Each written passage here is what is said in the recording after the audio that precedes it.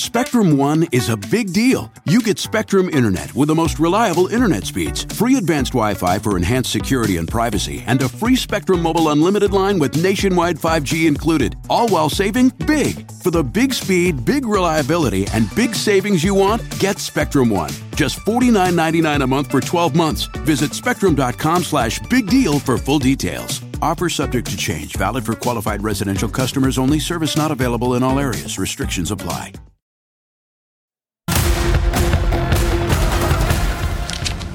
Tonight on the ReidOut.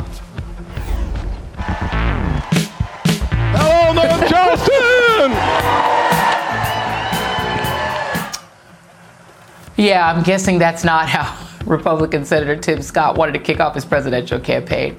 But that was just the start of an announcement that played up all the old conservative talking points while downplaying racial disparities in the U.S. economy. Plus, the Trump-Putin love affair heats up as Russia announces a new set of sanctions targeting Trump's critics. And Stacey Abrams joins me to discuss lingering concerns about political power and representation for black women in the Democratic Party. But we begin tonight with the old bait and switch. We are just 1 week away from a potential default of the national debt, which every economic expert agrees would be catastrophic for our economy, resulting in millions of Americans becoming unemployed. Interest rates on your homes, cars, and credit cards shooting through the roof, and a major punishing recession. A meeting between President Biden and House Speaker Kevin McCarthy at the White House is still ongoing as the clock ticks down to find some agreement to avert economic disaster.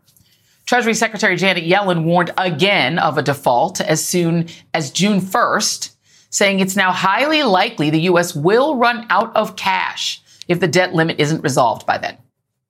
Now, to understand why we're here, I refer you to a quote by the 36th President of the United States, Lyndon Baines Johnson, who before he was president was a United States Senator for 12 years. Quote, "If you can convince the lowest white man that he's better than the best colored man, he won't notice you're picking his pocket. Hell, give him somebody to look down on and he'll empty his pockets for you." That actually has been the Republican strategy since the man who succeeded him, Richard Nixon, set out to fix the Republican Party's half-century-long problem of being unable to become a majority party or to consistently win the White House, with the exception of Dwight Eisenhower. From FDR on, Democrats had a lock on both houses of Congress and most states, and they consistently won majorities of black and white voters. Why? The New Deal, which put an economic floor under most Americans, but especially working-class white Americans. When Democrats proposed adding federal and state health insurance, aka Medicare and Medicaid, here is how up-and-coming Republican politician, Hollywood actor, and soon-to-be California governor and later president Ronald Reagan reacted in 1961. This program, I promise you, will pass just as surely as the sun will come up tomorrow. And behind it will come other federal programs that will invade every area of freedom as we have known it in this country. And if you don't do this, and if I don't do it, one of these days, you and I are going to spend our sunset years telling our children and our children's children what it once was like in America when men were free. Ooh, what it was like when men were free. Do you hear that panic? Okay. So how do you break the psychological bond between white working class voters and the party that gave them old age health insurance, home buying assistance, federal jobs programs during the Depression, federal college aid, and health care? The party of Nixon and Reagan figured out the trick. Make them think about something else. Make that their priority. And in America, the lowest hanging fruit has always been race. Here's how Republican strategist Lee Atwater, a key advisor to President Reagan, explained it in 1981. You start out in 1954 by saying by 1968 you can't say that hurts your backfire, so you say stuff like forced busing, states' rights and all that stuff. And you're getting so abstract now, you're talking about cutting taxes and all of these things you're talking about are totally economic things, and the byproduct of them is blacks get hurt worse than whites. We want to cut taxes, we want to cut this, and we want is much more abstract than even the busing thing, and a hell of a lot more abstract than. You're talking about cutting taxes. And here's presidential candidate Reagan in 1976 using a familiar trope to label welfare as theft, with the heavy implication that it's lazy blacks who refuse to work buying government-funded T-bone steaks at the white working man's expense. In Chicago, they found a woman who holds the record. She used 80 names, 30 addresses, 15 telephone numbers to collect food stamps, Social Security, veterans benefits for 4 non-existent deceased veterans' husbands, as well as welfare. Her tax-free cash income alone has been running $150,000 a year. Okay, that wasn't true. But just 12 years after Dr. King was murdered while fighting for City of Memphis employed black sanitation workers who were so low paid, they were forced to rely on food stamps, President Ronald Reagan got to enact his ideas. Demonizing Johnson's Great Society, Reagan threw people off federal aid, taking aim at welfare and food stamps in particular, even though the people who get state and federal food aid, health care and the like, are nearly all workers. Workers like the clerk at the dollar store or the greeter at your local Walmart, the local beautician, preschool teacher or home health aide, or the farmhand or the meat packing worker whose jobs, which they often do on their feet for 8 hours a day or more, don't provide health care or pay them enough to afford to buy it or to afford rent, childcare, and all their other bills. When it comes to Medicaid, recipients who are not working may be disabled or taking care of someone who is disabled, or they're elderly, or they're a student or a child.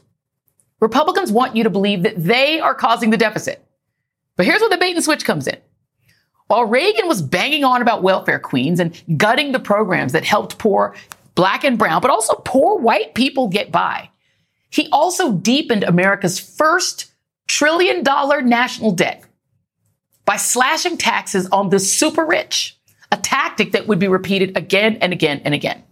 Reagan exploded the debt with military spending and tax cuts, tripling it over his 8 years in office.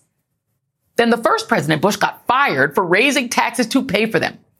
Bill Clinton paid off the debt entirely and gave us a surplus and an economic boom that put money in all of Americans' pockets. And Republicans punished him with a distracting, baseless impeachment. George W. Bush blew the surplus with another tax cut for the super rich. And Barack Obama produced another economic boom and expanded Medicaid through Obamacare, which Republicans racially demonized and refused to expand in their states. Then Donald Trump came along and exploded the debt into the stratosphere with yet another Paul Ryan-crafted $1 trillion tax cut for the super rich and big business, while giving just pennies on the dollar to regular Americans.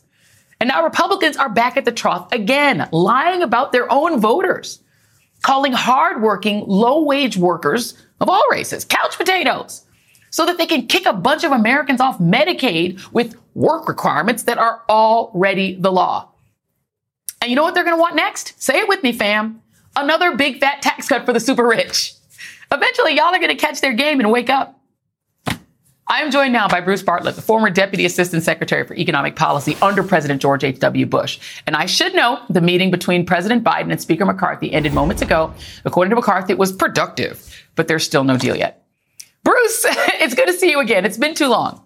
I want to start by just asking a very fundamental question that I have asked you before, but I want to ask you again on the show. Do tax cuts pay for themselves, or did the tax cuts by Reagan, Bush, George W. Bush, and Trump pay for themselves? No, of course they did not.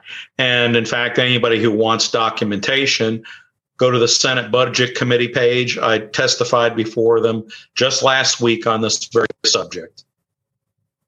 And so if tax cuts don't pay for themselves, do they contribute to the deficit? Yes, absolutely. There's no question that all the tax cuts since 1980 have contributed very substantially to the deficit, some more than others. So, and then my third question would be, since you were an econ guy in the George H.W. Bush administration, when they're spending, let's say Biden did his big infrastructure bill, the big old infrastructure bill. When do we pay for that spending, right? Because we don't pay for that at the time, right? Aren't we paying for past spending now, money we already spent? Isn't that what this debt is for? Yes, the current situation is exactly analogous to your credit card. You already spent the money. Now the bill has come due. And Speaker McCarthy says we don't want to pay it because we're fine, upstanding, financially responsible people, which, of course, is utter nonsense. So, and here's the thing. First of all, I want to note that 9 out of the 12 U.S. recessions since 1948 occurred under Republicans. Let's just clear. Just if you just go by the facts and the past, Democrats tend to do better. Americans tend to do better economically under Democrats, but Republicans, for whatever reason, get the reputation of being better for the economy. But really, the reverse has been true historically. But I want to focus specifically right now on the debt that we're talking about. Donald Trump's record tax cut went mostly to the super rich. The top 4, 5, 6% got most of it. If we don't pay for that and we go over the debt limit, what happens to the U.S. credit system and what would happen to the economy if we don't pay for that tax cut now? Well, I think we all know what would happen if we defaulted on our mortgage, let us say. If we ever tried to get another mortgage, we'd have to pay a premium, a higher interest rate to compensate the lender for the risk that we might default again. That's what's going to happen if we default on our debt next week. The United States government, the Treasury Department, will pay higher interest rates forever. We actually have experience with this. In 1979, there was a technical default because the Treasury's computers didn't work properly.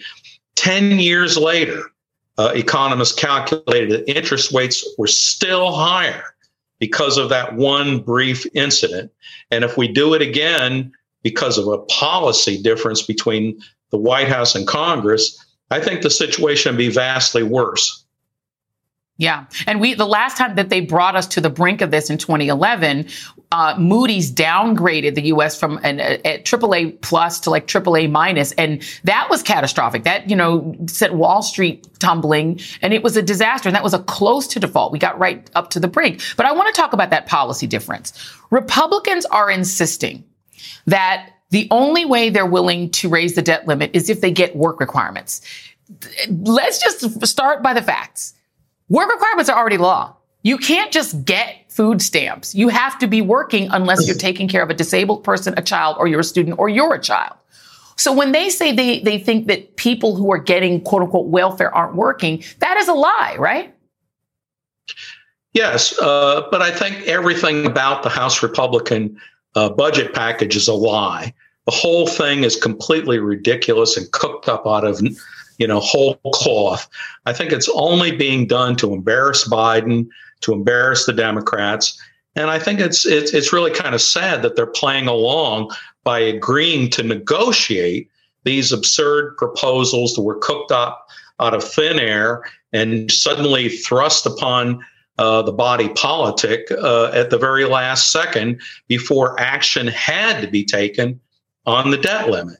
I don't think you negotiate with terrorists, and I think that this is the reason why. There has been some talk about, some pull pin from the grenade measures like printing $1 trillion coin at the Treasury Department or using the 14th Amendment option. President Biden has indicated he's open to that. When you look at those options, or maybe having a discharge petition, essentially forcing a vote on a clean debt limit on the House floor, do you think any of those things are workable? Potentially, I don't know. The problem is the president wants to do things in the normal sort of way, whereas I think the Republicans are playing a completely different game. And I think at the end of the day, he's going to have to say, look, the Constitution requires me to provide the full faith and credit of the United States to our lenders and to uphold the debts of the United States. And I think he'll tell the Treasury Secretary, just keep doing things as usual. And if we have to go to court to discuss this, then that's what we'll do. And let me ask you this, to go back once again to the policy difference. I mean, it feels incredibly disingenuous. The Republican Party's voting base are white working class people. If you say that we're going to strengthen the work requirements, which again are already the law, you already have to be working. All that's going to happen, and the experience we've seen in Arkansas and other states that have tried this, is that people who they want to ratchet it up to 55, it's even harder to find a job. We're at 3.5% unemployment. We're at full employment, technically. And all that happens is people end up leaving the program because they have to do all this other paperwork. They can't do it. They get kicked off. You will save money that way. But why don't Republicans just admit that they really can't stand and don't like the idea of having Medicaid? They don't want to have Medicare. They just want to cut the programs. Isn't that more honest? Isn't that the truth? They want to get rid of food stamps and Meals on Wheels. They just don't like the programs. Oh, I don't think there's any question about that. I think you have to look at this group in the House called the Freedom Caucus. They basically control what Speaker McCarthy is able to do. He's afraid that if he crosses them, that they will throw him out of his job, quite frankly. And so he's bowing down to them, and they are basically anarchists. They don't think the government should do anything. They don't think there should be any taxes at all. They think all taxation is theft. So I think that you have to understand that where these people are coming from, they're not normal. They are not behaving in a typical historical political way where you have give and take and you make compromise and you move on. These people cannot be satisfied. Take it from Bruce Bartlett. He has been in these administrations. He knows of what he speaks. If you don't want to take it from me. And if you all are voting for these folks, just understand that when you think they're just going to take the black people's benefits away, they're going to get yours too. They don't believe in any of the programs, guys. They don't believe they should exist. Bruce Bartlett, I appreciate you. Good to see you. Thank you very much. Up next on the ReidOut, Russia's target list for new sanctions reads like a who's who of Trump's most hated enemies. That's got to be just a crazy coincidence, though, right? The ReidOut continues after this. Spectrum One is a big deal. You get Spectrum Internet with the most reliable internet speeds, free advanced Wi-Fi for enhanced security and privacy, and a free Spectrum Mobile unlimited line with nationwide 5G included, all while saving big. For the big speed, big reliability, and big savings you want, get Spectrum One. Just $49.99 a month for 12 months. Visit spectrum.com/big deal for full details. Offer subject to change. Valid for qualified residential customers only. Service not available in all areas. Restrictions apply. Today and every day, Planned Parenthood is committed to ensuring that everyone has the information and resources they need to make their own decisions about their bodies, including abortion care. Lawmakers who oppose abortion are attacking Planned Parenthood, which means affordable, high-quality, basic health care for more than 2 million people is at stake. The right to control our bodies and get the health care we need has been stolen from us. And now, politicians in nearly every state have introduced bills that would block people from getting the sexual and reproductive care they need. Planned Parenthood believes everyone deserves health care. It's a human right. That's why they fight every day to push for common-sense policies that protect our right to control our own bodies and against policies that interfere with decisions between patients and their doctor. Planned Parenthood needs your support now more than ever. With supporters like you, we can reclaim our rights and protect and expand access to abortion care. Visit PlannedParenthood.org/future. That's PlannedParenthood.org/future. What do New York Attorney General Letitia James, Justice Department Special Counsel Jack Smith, Georgia Secretary of State Brad Raffensperger, MSNBC's Rachel Maddow, and Joe Scarborough, and the others on this list have in common? You'll be right if you say they've all been on the receiving end of Donald Trump's attacks as his perceived enemies. They're also among the latest batch of Americans being sanctioned by Russia. Now, it's worth pointing out, none of them have anything to do with U.S. foreign policy. Vladimir Putin is simply sending a message, interfering in American politics once again as his preferred candidate, Donald Trump, seeks a second term. As the New York Times reports, the Russian Foreign Ministry offered no specific explanation for why they would be included on the list, but did say that among its targets were those in government and law enforcement agencies who are directly involved in the persecution of dissidents in the wake of the so-called storming of the Capitol. Notice the use of the phrase so-called storming. Sounds like the words of someone else that we've heard discuss the insurrection. They were there with love in their heart. That was an unbelievable, and it was a beautiful day. Joining me now is John Brennan, former director of the CIA and an MSNBC senior national security and intelligence analyst. Director Brennan, how to explain the Kremlin sanctioning, Rachel Maddow and Joe Scarborough and Letitia James and Jack Smith, et cetera? Well, Joy, I think this is a very brazen and very public display of affection on the part of Vladimir Putin toward his fellow autocrat buddy, Donald Trump. It is clear that these individuals have no bearing sort of on Russia policy whatsoever, but they have been clearly selected because they have been adversaries and very outspoken adversaries of Donald Trump. And so I think this is Russia and Putin's way of demonstrating that he is going to continue to support Donald Trump and his efforts to try to reclaim the presidency. Because I think Vladimir Putin is counting on Trump returning to the White House so that Putin's debacle in Ukraine can be brought to an end in favor of Russia. And I think that's what he's hoping is going to happen if Donald Trump does return to the White House. Can we put that list back up? Breitbart, Jimmy Kimmel, Stephen Colbert. I mean, these are people who are, commentators, comedians, of course, journalists, Rachel Maddow. It is a strange list. You're right. And it feels like he is just simply trying to send a message to Donald Trump. Hey, buddy, I support you. It is surprising to me that has not been hung on Donald Trump, that there hasn't been a louder cry of, doesn't this prove that you're Putin's guy? Are you surprised that there hasn't been a louder uproar about the fact that he's getting such brazen open support from someone who helped him before? Well, Joy, what I'm really surprised at is over the past several years, it seems as though Vladimir Putin's standing among Americans, and specifically within the MAGA base, has risen. And therefore, I think what he's doing now, Putin, is trying to signal to that MAGA base that there is this kindred spirithood between Donald Trump and Vladimir Putin. And so I do think that Putin is not only trying to send a message to Donald Trump that he's going to do what he can to get him back into the White House, but also sending a signal to the MAGA base that Vladimir Putin, is somebody that they should continue to respect and admire. And unfortunately, I find it hard to believe in this day and age, particularly after the bloody assault and plundering of Ukraine, that any American would look favorably upon Vladimir Putin. But unfortunately, many Americans, just the way they were looking at Donald Trump as a favorite strongman, I think they looked at Vladimir Putin the same way.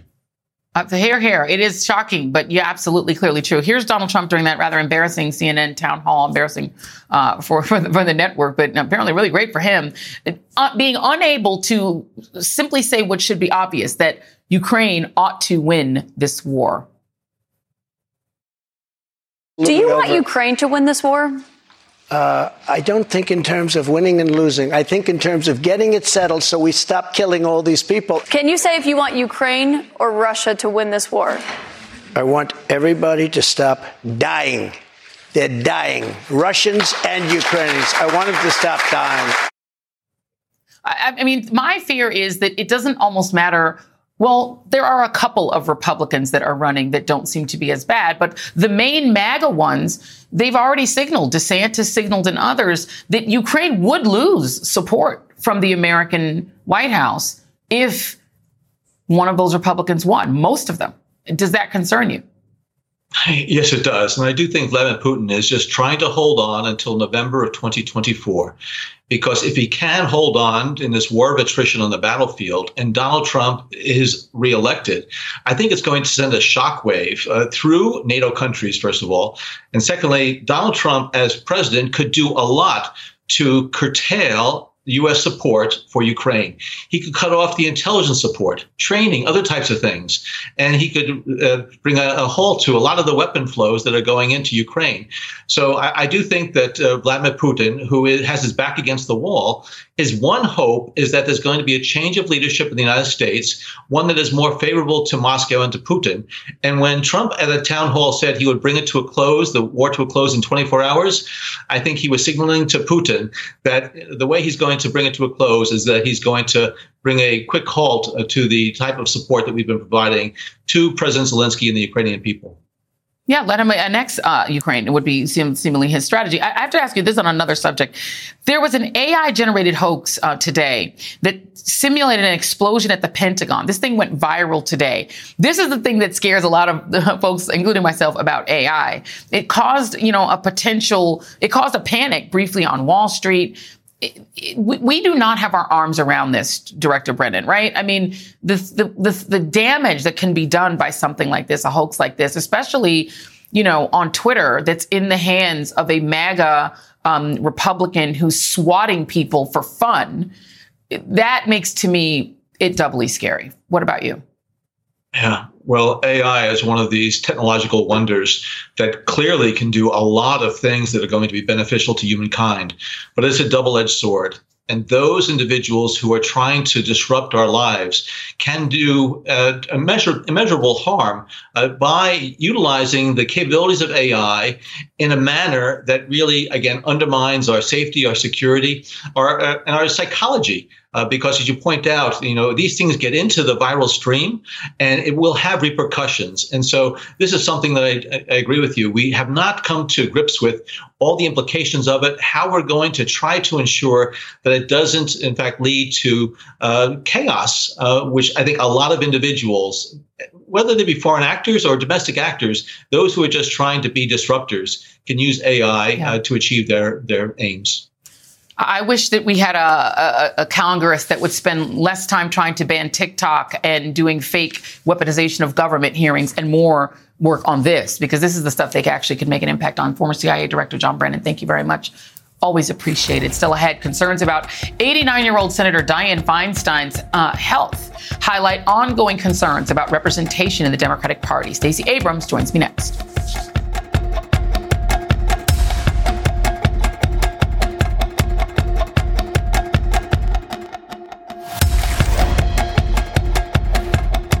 Are you struggling to lower your bad LDL cholesterol, even though you may be taking a statin, swapping steaks for salads, and exercising while listening to this podcast? Ask your doctor if Repatha Evolocumab is right for you. With Repatha, you can dramatically reduce bad cholesterol and the risk of another heart attack while enjoying life too, because you're human. And with convenient self-administration, you can take Repatha in the comfort of your own home. Do not take Repatha if you're allergic to it. Repatha can cause serious allergic reactions. Signs include trouble breathing or swallowing, or swelling of the face. Most common side effects include runny nose, sore throat, common cold symptoms, flu or flu-like symptoms, back pain, high blood sugar and redness, pain, or bruising at the injection site. Visit Repatha.com or call 1-844-REPATHA. Talk to your doctor today about Repatha.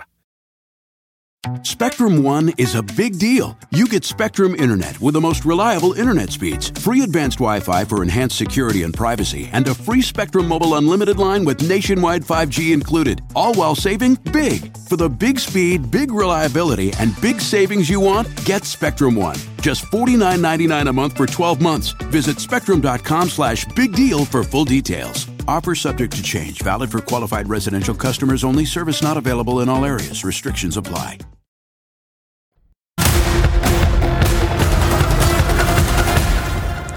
In the entirety of American history, there have been but 2 black women elected to the United States Senate.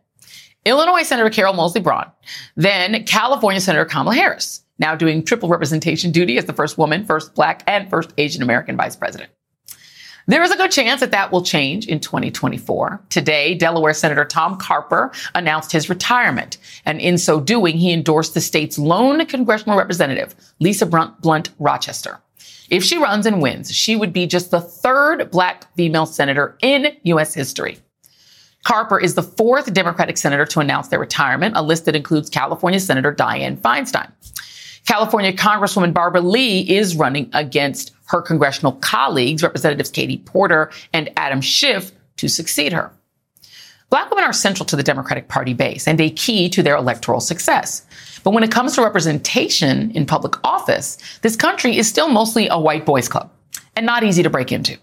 Take, for example, former North Carolina Supreme Court Justice Sherry Beasley, who ran 4 successful statewide races. But when it came to her Senate race, she came up short, losing to Trump-backed right-winger Ted Budd. This morning, she told NPR why the race was such a challenge. the perception is always that the U.S. senator is a white man. That is the presumption, and then we work from there. I'm joined now by someone familiar with the challenges of running competitive statewide races in purple states, Stacey Abrams, a 2022 Georgia Democratic gubernatorial candidate and former Georgia House Minority Leader.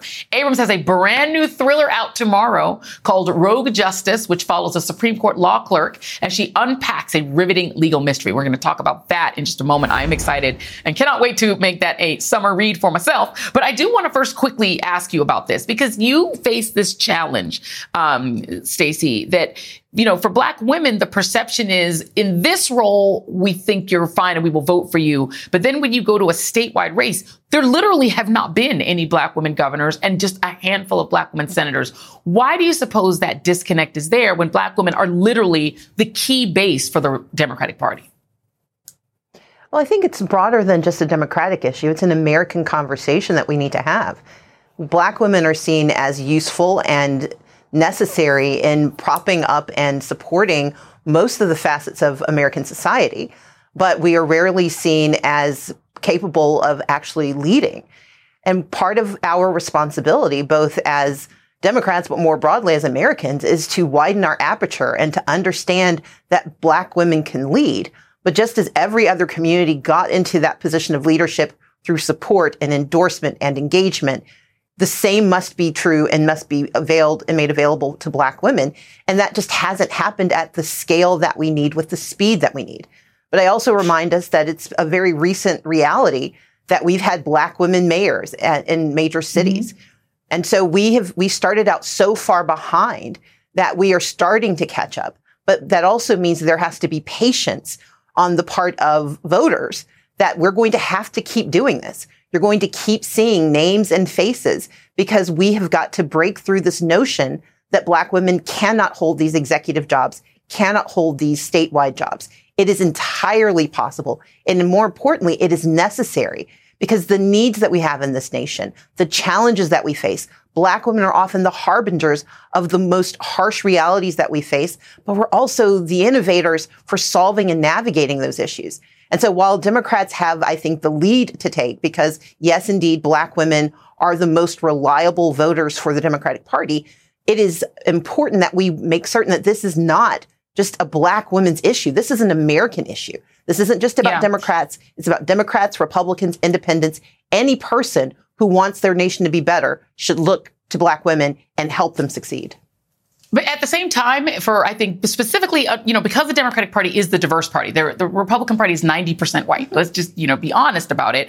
The Democrats then are all the other people, right? So do you kind of feel that Gavin Newsom's pain here? He promised on this very show that he would appoint a Black woman if, in fact, an opening comes up. Dianne Feinstein is now hanging on to that seat, even though she said she's going to retire in January. And now you have three parts of the Democratic base all competing. You have Adam Schiff, who was brilliant in the impeachment trials. You have Katie Porter, who progressives and young folks in California really love. And then you have Barbara Lee, who's beloved among African Americans, but far behind in distant third place. They're now all competing, and Gavin Newsom isn't in a position to make that choice. But if it did open up, how would he even make it? Well, I want to acknowledge that I've endorsed Barbara Lee because I know her work. I know that while she is certainly a representative of the Black community, she has also been just a stalwart for progressive issues for more than 35 years. And so let's be clear that she is capable of doing this job for all of those communities. But I think that what the governor is going to face, what voters are going to have to face, we have to create the reality we want to see. And we can't say we want this to be true, but we won't do the work to make it so. And I believe that if we want a truly representative society, if we want diversity to be more than a tagline, we've got to do the work that sometimes means we have to not vote for our friends, or we have to vote for one friend over the other in order to make representation real. So now let's talk about the book. Okay, so you are a New York Times best-selling fiction author, Rogue Justice. Now, this book comes out May 23rd. Let me read the synopsis. Another complex, high-stakes Washington legal thriller featuring the return of the fiercely intelligent and tough as nails Avery Keene. Tell me about Avery Keene. Tell me about this book. Avery Keene is a Supreme Court clerk who made her first appearance in While Justice Sleeps. You don't have to have read While Justice Sleeps to read Rogue Justice. But she was so compelling in the first book, she got another story. She is a Supreme Court clerk who finds herself facing a blackmail threat to the FISA court, the Foreign Intelligence Service Court, surveillance court. Most people don't know anything about it because their opinions aren't public. But what if that court, which is responsible for national security, was under threat itself? And she's got to unravel the mystery and try to save our lives with no one being the wiser, while she also watches the president undergo an impeachment trial. So she's got a few political things she's got to navigate as well. I almost want to ask, is there a Clarence Thomas who's got a rich friend who purchases his mother's house? But I don't want you to spoil it for folks if there is a character in there. But there's so much Supreme Court drama. I will say this. My focus is to take and demystify Washington, but to also look at questions and conversations we don't really have. The conversation about AI is a critical and pertinent one, but we've got to deal with cyber threats that are immediate. We have to deal with a vulnerable power grid. I'm proud to be working with an organization that's helping electrify everything, but I also wrote a book that looks at how vulnerable our power grid is and issues within our own courts, looking at the Ferris Doctrine and how it treats our military. And so this is a very complex but fun book. It's easy read, lots of fun, and Avery Keene is someone you want to take along with you on vacation. Yeah, but let me tell you, the reviews have been outstanding. Just praise, praise, praise, praise, praise. I cannot wait to read it. Stacey Abrams, congratulations, New York Times best-selling author, and also very smart person on politics and everything else. Stacey Abrams, thank you very much. Congratulations. Thanks. And coming up next, launch week for the also-rans. The field of Republican presidential candidates gets a bit larger as Tim Keep Your Money Scott throws his hat into the ring ahead of sued and sanctioned Florida Governor Ron DeSantis' expected announcement later in the week. We'll be right back.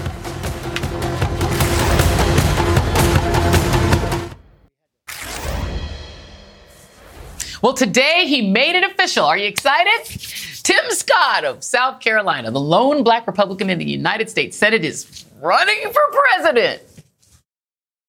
My family went from cotton to Congress in his lifetime. I will build the wall. For those of you who wonder if America is a racist country, take a look at how people come together. All of God's people come together.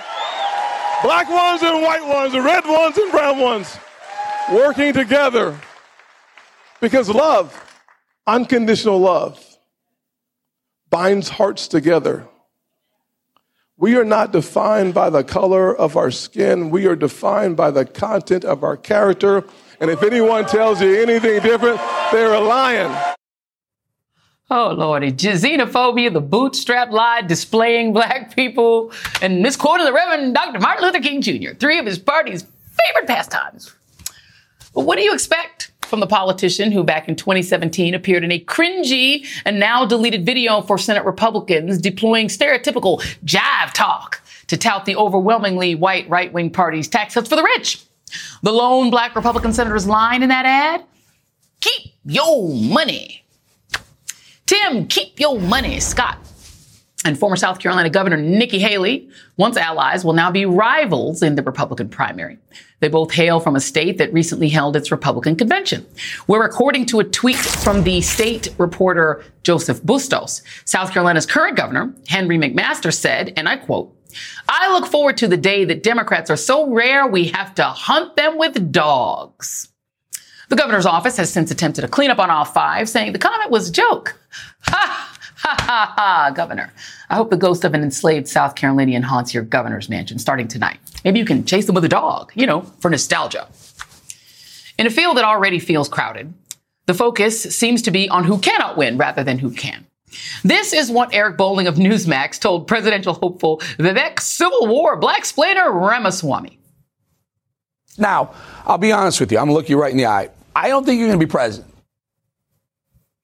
And here's Republican Senator Bill Cassidy of Louisiana reading the tea leaves about the dear leader himself, pointing to his party's performance in last year's midterm elections when several Trump-endorsed candidates lost.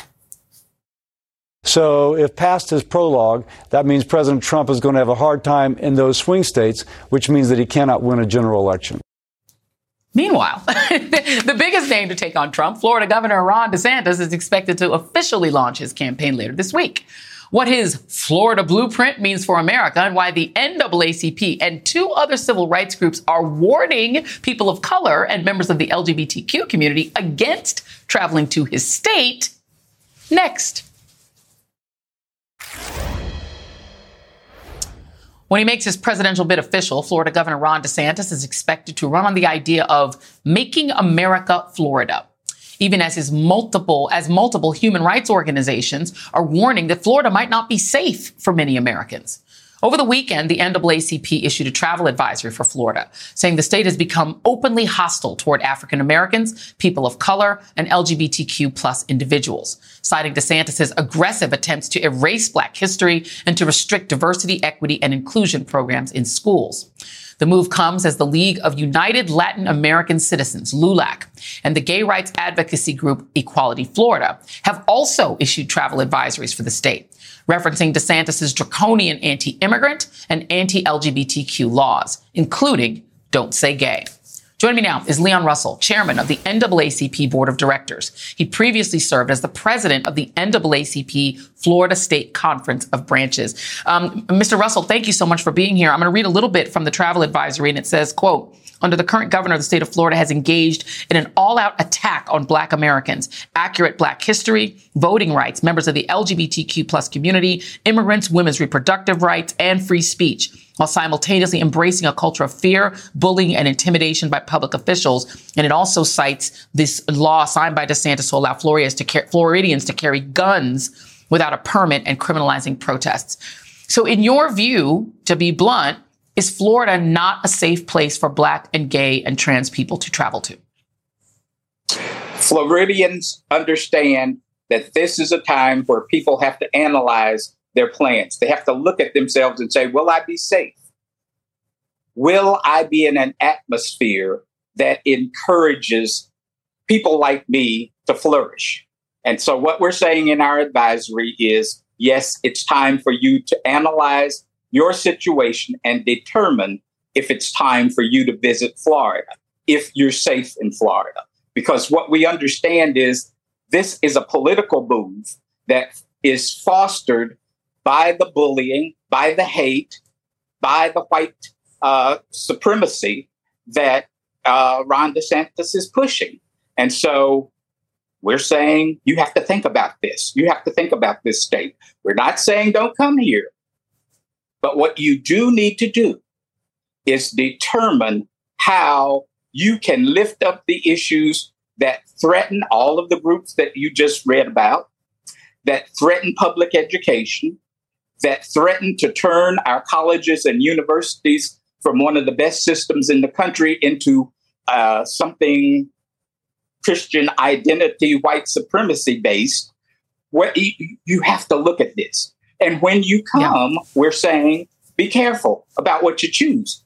There are corporations, there's entertainment corporations that you can choose that support diversity, openly, defiantly support diversity. So there's a place for you. But there may be others who haven't spoken about this, and you need to be careful who you patronize. And the thing is, I think about, especially an historic organization like the NAACP. I mean, there used to be green books where African Americans used to have to think about, as you're traveling down south, where it's safe to go. And it definitely feels like Florida is becoming a state where you might need a green book. Ted Cruz's reaction to this, Senator Ted Cruz of Texas, said this is bizarre and utterly dishonest. In the 1950s and 60s, the NAACP did extraordinary good helping lead civil rights movement. Not sure if he really believes that. Today, Dr. King would be ashamed of how profoundly they've lost their way. Quite cheeky of him to think he knows what Dr. King would think. But I want to read you the Florida Republican Party chair. His name is Christian Ziegler. And he said this: the chairman of the NAACP, talking about you, lives in Tampa, Florida. True leadership is being willing to do what you ask others to do. Time to step up and move. If you think our state is so bad, the Florida GOP will help with moving costs. I'll note that he is the husband of the woman who co-founded the white nationalist leaning group Moms for Liberty. She's since left the organization. Your reaction to Christian Ziegler, who's told you they will pay to move you out of the state? First of all, he's full of bullshit. Secondly, need to understand that it's not about money. It's about people. It's about humanity. Thirdly, quite frankly, we have We haven't told anybody to leave. In fact, the NAACP is encouraging folks to stay here and fight. If there was ever a reason to stand your ground, it's Black people, LGBT community, the immigrant community. Women need to stand our ground in Florida and fight and understand that the fight is a political fight. It's time to look at policymakers, to see what they're doing, to remember what they're doing, whether it's at the city council, school board, county commission level, or whether they're running for the highest office in the land. It's time for us to understand what their record is, how they've operated. And as you introduced this segment, you said that he wants to make the U.S. Florida. Yeah. Is that what America wants? And I don't think so.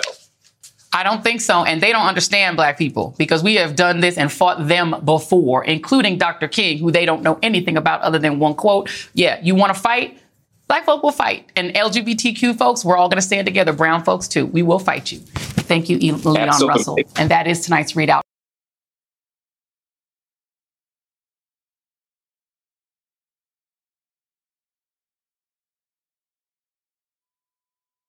Spectrum One is a big deal. You get Spectrum Internet with the most reliable internet speeds, free advanced Wi-Fi for enhanced security and privacy, and a free Spectrum Mobile Unlimited line with nationwide 5G included, all while saving big. For the big speed, big reliability, and big savings you want, get Spectrum One. Just $49.99 a month for 12 months. Visit spectrum.com/big deal for full details. Offer subject to change. Valid for qualified residential customers only. Service not available in all areas. Restrictions apply.